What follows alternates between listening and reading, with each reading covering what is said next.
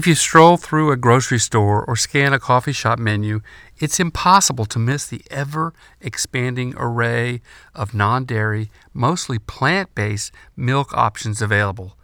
Given this, it's no surprise that just last week, Dean Foods, the biggest producer of milk products in the U.S., filed for bankruptcy.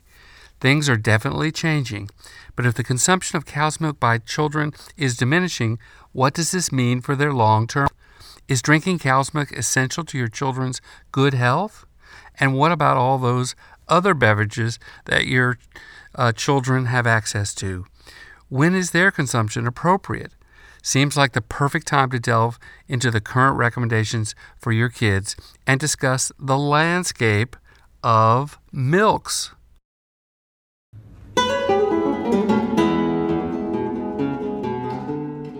Welcome to Portable Practical Pediatrics, a podcast for parents and families, a place dedicated to children and their well-being. And now, direct from Studio 1E in Charlotte, North Carolina, here's your host, Dr. Paul Smolin. The American Academy of Pediatrics, the AAP, recently released a consensus panel report that summarizes their beverage recommendations for children from birth to 5 years. Their report is important for two reasons. A significant portion of your children's daily calorie intake comes from liquids, and the drinking patterns that they establish in their preschool years generally persist into their later life. What your kids are drinking is important and deserves some serious thought. But keep in mind that the panel's recommendations do not address medical situations in which specific nutrient guidance is warranted to manage acute or chronic conditions. For those children, your children's pediatrician or gastroenterologist needs to be consulted. So here's what this new report recommends for children without special medical conditions. No water for children less than 6 months of age, and then after 6 months, just plain water is encouraged. No cow's milk for children under 12 months of age. Whole milk for 1 to 2 years of age, then 20 ounces daily of skim or 1% milk after that. Fruit juice under 12 months, then a maximum of 1/2 cup of 100% fruit juice for 1 to 2 year olds is allowed. For 2 to 5 year olds, a maximum of 1/2 to 3/4 of a cup of 100% fruit juice is also allowed. Of course, no added sugars or flavors to this juice. And read those labels carefully. Added sugar is very sneaky. Additionally, they make it very clear that flavored milks, toddler milks, all sweetened, sugar-sweetened beverages, low-calorie diet drinks, and caffeinated drinks are not recommended for children of age. This is a no-brainer. Don't even think about it. Well, what's new in this panel's report?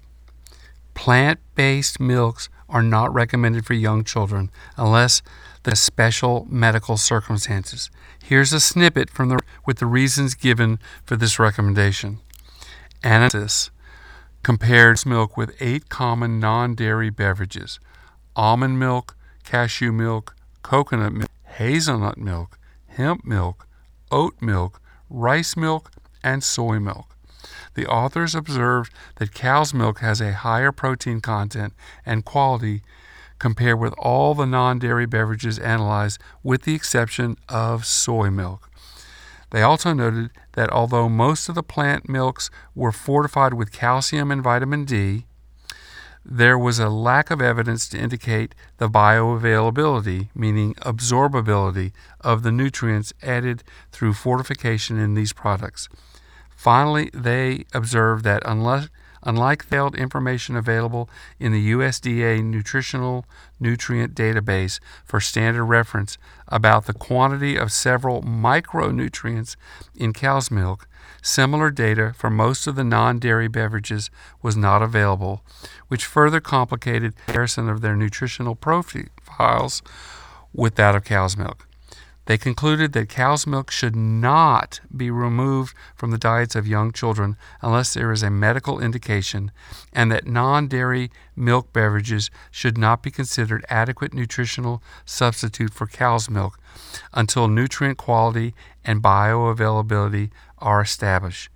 In other words, as I interpret their report, since there is not sufficient evidence that plant-based milks provide what children need at the current time, the AAP is sticking with Grandma's good old cow's milk. Well, I got to tell you, many of today's contemporary American parents aren't accepting that cow's milk is a healthy nutrient for their children, hence the growing number of plant-based milks that are being offered to families. Who's right? The plant-based advocates or the nutrition experts? The medical establishment is convinced that cow's milk is an essential nutrient source for healthy children. But I feel that these expert panels are ignoring the evidence that casein, one of the 2 proteins in cow's milk, has been linked to diabetes, cardiovascular disease, iron deficiency, and even cancers when making their report.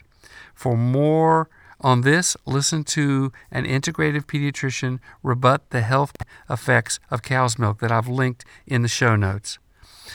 In my opinion, the reasons this panel cites against plant-based milks are not particularly convincing, and the evidence that cow's milk consumption can be harmful was just ignored. Many parents are choosing not to follow these recommendations and are avoiding feeding their children milk from cows. Unfortunately, to date, evidence is lacking as to the appropriateness of plant-based milks for children under 5 age. I'll be keeping my eyes and ears open for further research on this timely issue and bring it to you when it becomes available. I hope that will be in the not-too-distant future. Well, as always, thanks for joining me today. If you value the information you get from Pedcasts, consider taking a moment to rate my podcast wherever you get your podcasts.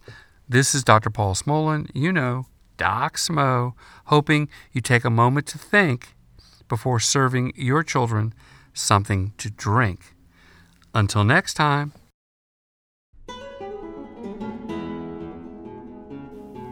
I would like to thank the following people for their assistance in the production of this podcast.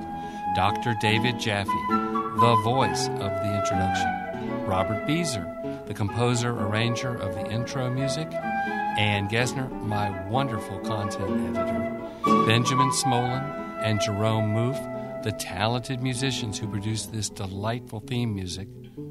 Sarah Smolin and Nathaniel Horlick for their digital wizardry. And Wendy Smolin, Esquire, and Seth, the Rocket Man Barrister Jaffe, for their inspirational guidance. Thanks, guys. By listening to this podcast, you agree to all of the terms and conditions found at the DocSmo.com website.